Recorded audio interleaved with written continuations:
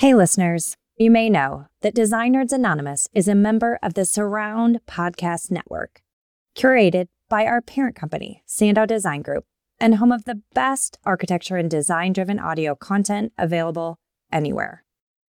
We're really excited to announce a new show on the Surround Network by our friends at MillerKnoll.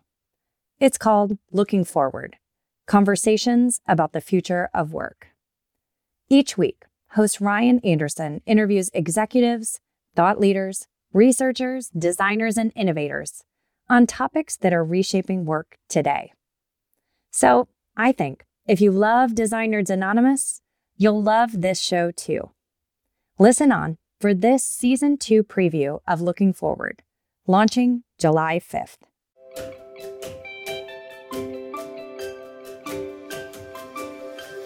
This is Looking Forward, conversations about the future of work, brought to you by MillerKnoll's.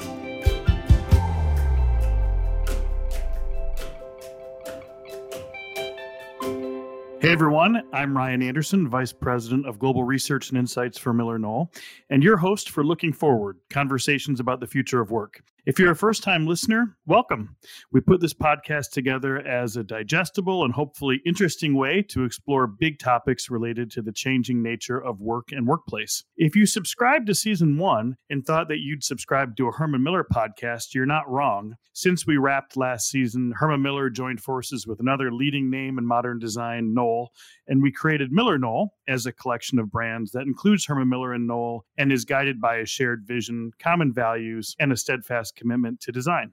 If you haven't yet listened to Season 1, be sure to check it out. We talked with folks like Brian Elliott from Future Forum, Darren Murph from GitLab, Stephanie Akui-Hughes from Aka Architects, and John A. Powell from the University of California, Berkeley, as we discussed the future of hybrid working, smart buildings, changes in workplace design and planning, ways to foster a greater sense of belonging among team members, and a host of other topics. So we're excited to announce that we'll begin regularly releasing Season 2 episodes here in the coming weeks, and you'll gain new insight from conversations with some of the leading voices in real estate, workplace strategy, interior design, technology, HR, and a host of other functions. But before we get there, I'd like to actually use this time to kind of level set and discuss the future of work and the state of the workplace as it exists today in summer of 2022. Now, normally I'll be interviewing other people, but in this case, this is just me being able to share a little bit with you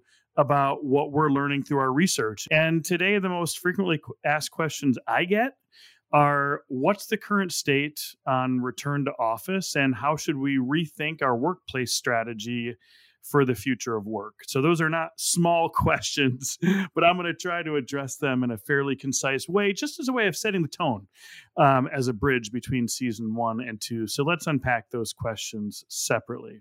First, what's the current state on return to office? Well, simply put, it's highly varied, and much of the success of an RTO policy rests on how confident employees are that they'll retain flexibility if they start spending more time in the office.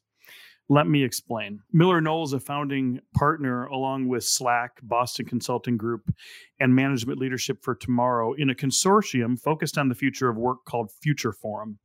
Among other activities, we survey 10,000 global knowledge workers every quarter and conduct executive roundtables to better understand how work is evolving.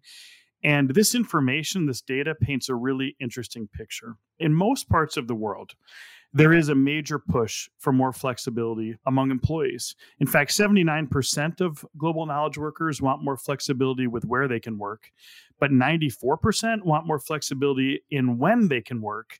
So employees feel that they've performed well throughout the pandemic, they've achieved a greater degree of work-life balance, and they're pushing back against the traditional work week, which they view as inflexible and taking a toll on their lives.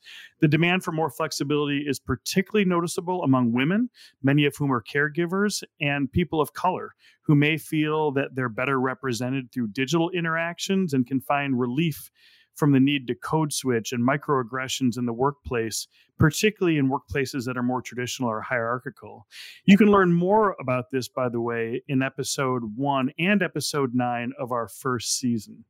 So the data indicates that knowledge workers with little to no flexibility to set their own work hours are 2.6 times more likely to look for a new job in the coming year compared to those with more schedule flexibility. And for those who have been forced back into the office full-time, they rate their sense of belonging, work-related stress and anxiety, and work-life balance significantly lower than those who can work more flexibly.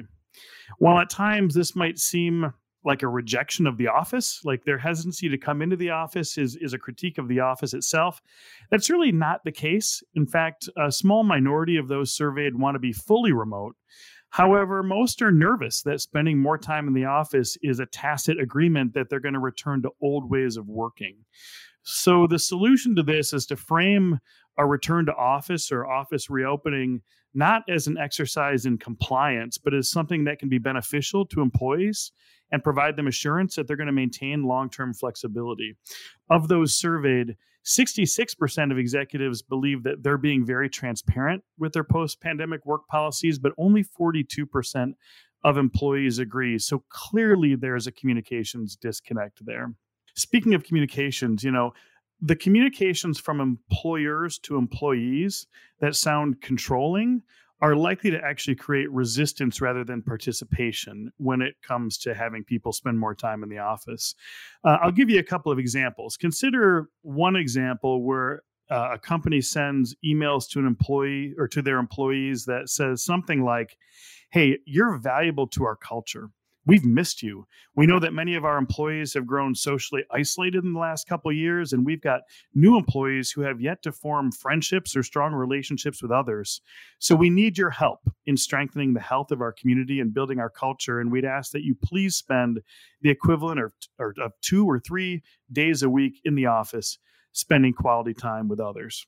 Then compare that to a different approach where a company might simply send a recap of their policy in an email that says, "We believe work is better done together. We ask that you please spend a minimum of 2 days or 3 days in the office each week and coordinate those with your manager."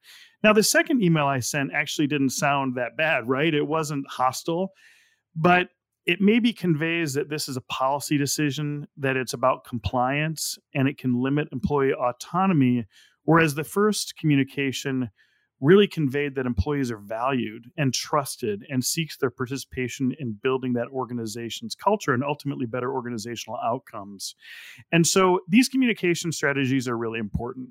Interestingly, there's growing evidence that that second approach, where it feels a little bit more policy focused or compliance, is actually counterproductive, that it creates a standoff, that people are really hesitant to go in, and that more freedom may actually produce better occupancy levels. So as an example, you may have seen recent articles highlighting that the highest occupancy rates in the US as of May of 2022 are in Austin, Texas. One reporter asked why this was, and the CEO of the Austin Chamber of Commerce said, and I quote, "In a lot of places, companies are having to create brand new policies around flexible work schedules. Many of our companies already have them," end quote. In other words, coming back to the office there isn't viewed as risky. The assurance of flexibility is already established. Now, along these lines, I've personally been fascinated with studying and observing remote first companies. I've been doing this since about 2013. Of course, there's more now than there was then. I found that most do have offices, and in fact, many of them have really great offices, more active and engaging offices than more traditional approaches. One specific example that comes to mind is Atlassian, a technology company based in Sydney, whose headquarters there I had the chance to visit in 2018. It's a fantastic space. And I was really intrigued in 2020 when Atlassian announced a work from anywhere policy that enabled their employees to never come into the office if they don't want to. I was thinking, boy, what's that going to do as far as the life in their offices? Well, if you search the web for articles about how they're doing, you'll find many that highlight that they're actually creating new spaces. They're not going back and shuttering their corporate real estate portfolio. They created valuable assets that employees enjoy, and the employees aren't forced to be there. They want to be there. Hey, friends, we'll get back to our episode in just a moment. But first, I want to take this opportunity to let you know that Looking Forward is part of Surround, a podcast network curated by SANDOW Design Group. Surround brings together some of the best architecture and design-driven audio content available. So if you like what you hear from us, visit surroundpodcasts.com and check out some of the other great shows on the network. Which brings me to our second big question. What does this mean for the workplace? Well, a few things. First, it means that the workplace and the office aren't actually synonymous. Organizations that are embracing hybrid working or more flexible working need to view the workplace as encompassing both corporate and home workspaces, but also potentially flex space, co-working space locations. And specific to corporate offices, and I know this is what I'm asked about frequently. People want to know, what exactly do we do with our offices? And most don't have a ton of capital to go redo everything. They want to look at incrementally improving their spaces. I know it might seem unusual or even counterintuitive, but we need to get our heads around the idea that enabling people to spend time working outside of the office is actually a key to unlocking better, more impactful, more desirable experiences in the office. Let me explain that a little bit more. Most of our assumptions about how work gets done were established in the many years of desktop computing, of that era that existed in the 80s, 90s, and early 2000s.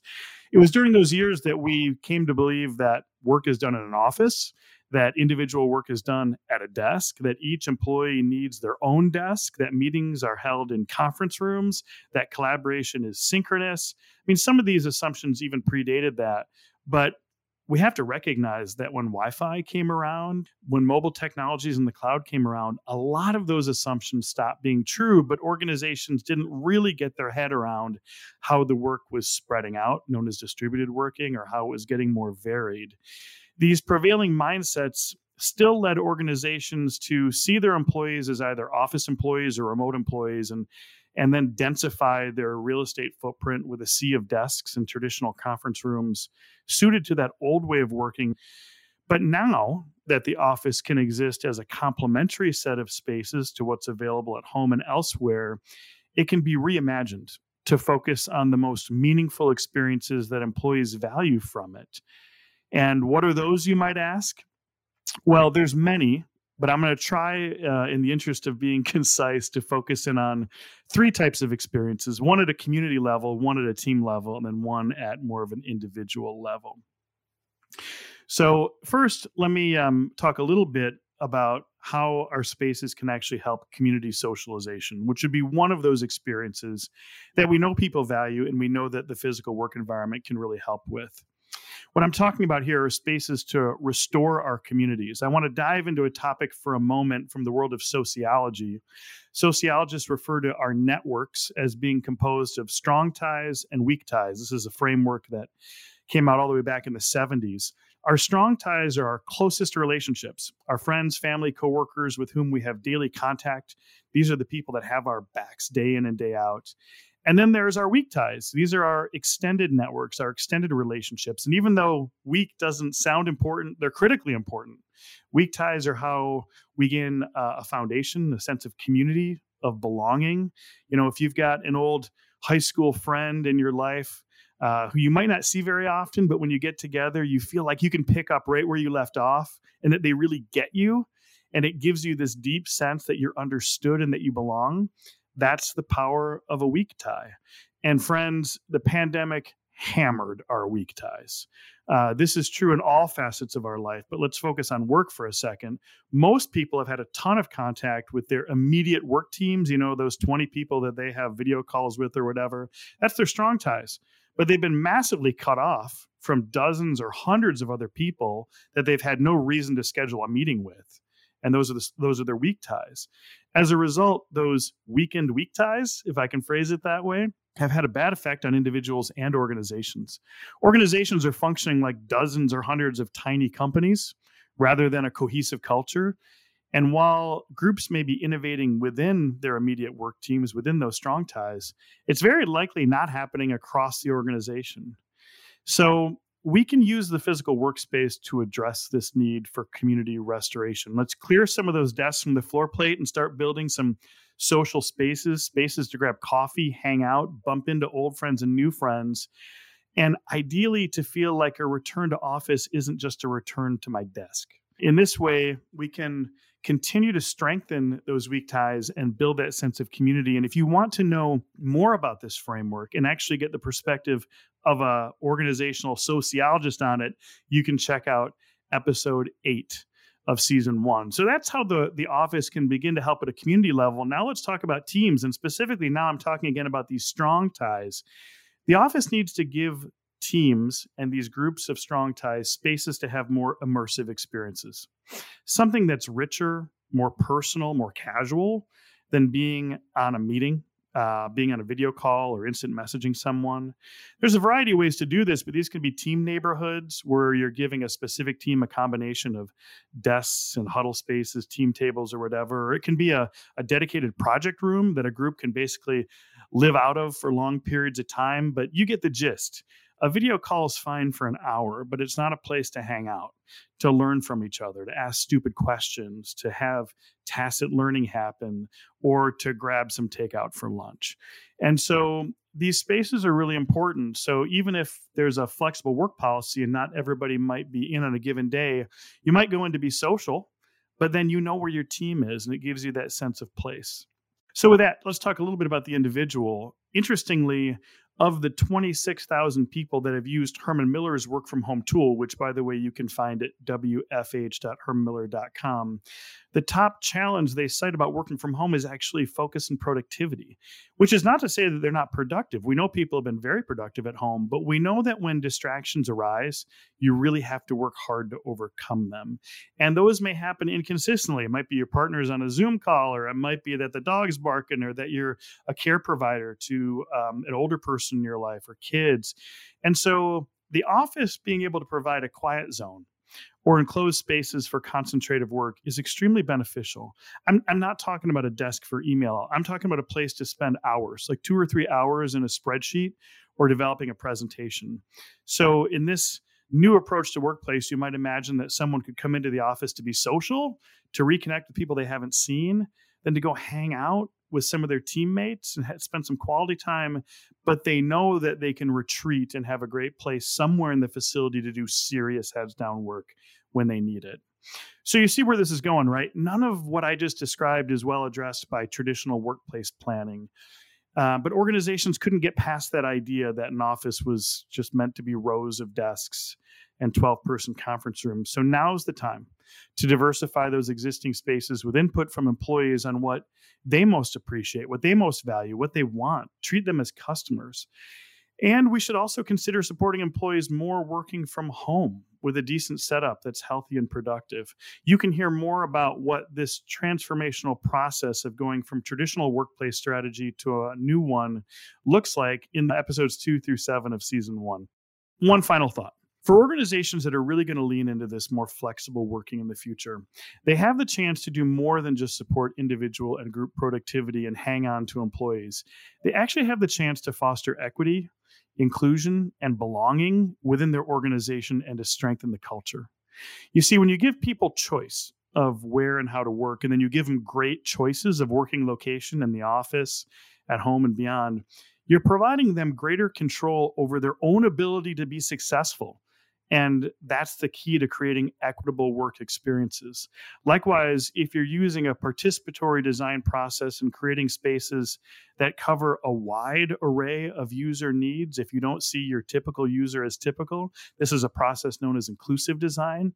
You can create environments that actually help people to belong. Now, these are topics that we're going to further address this season. So let's work together as we process through this information to share the ideas we'll be unpacking in this podcast, not just amongst those of us who are passionate about the design and management of space, but with our colleagues in HR, C-suite leaders, and beyond. Well, there you have it, a snapshot of where we're at in 2022 and where work is going. The future is flexible. Hybrid workplace strategies are here to stay. Now it's a matter of making it work. And we're going to embark upon that together, my friends. So thanks for listening, and make sure you don't miss out when future episodes of this season drop in the coming weeks. So be sure to subscribe today to this podcast in Apple, Spotify, or wherever you listen to your podcasts. I'm looking forward to exploring the future of work together.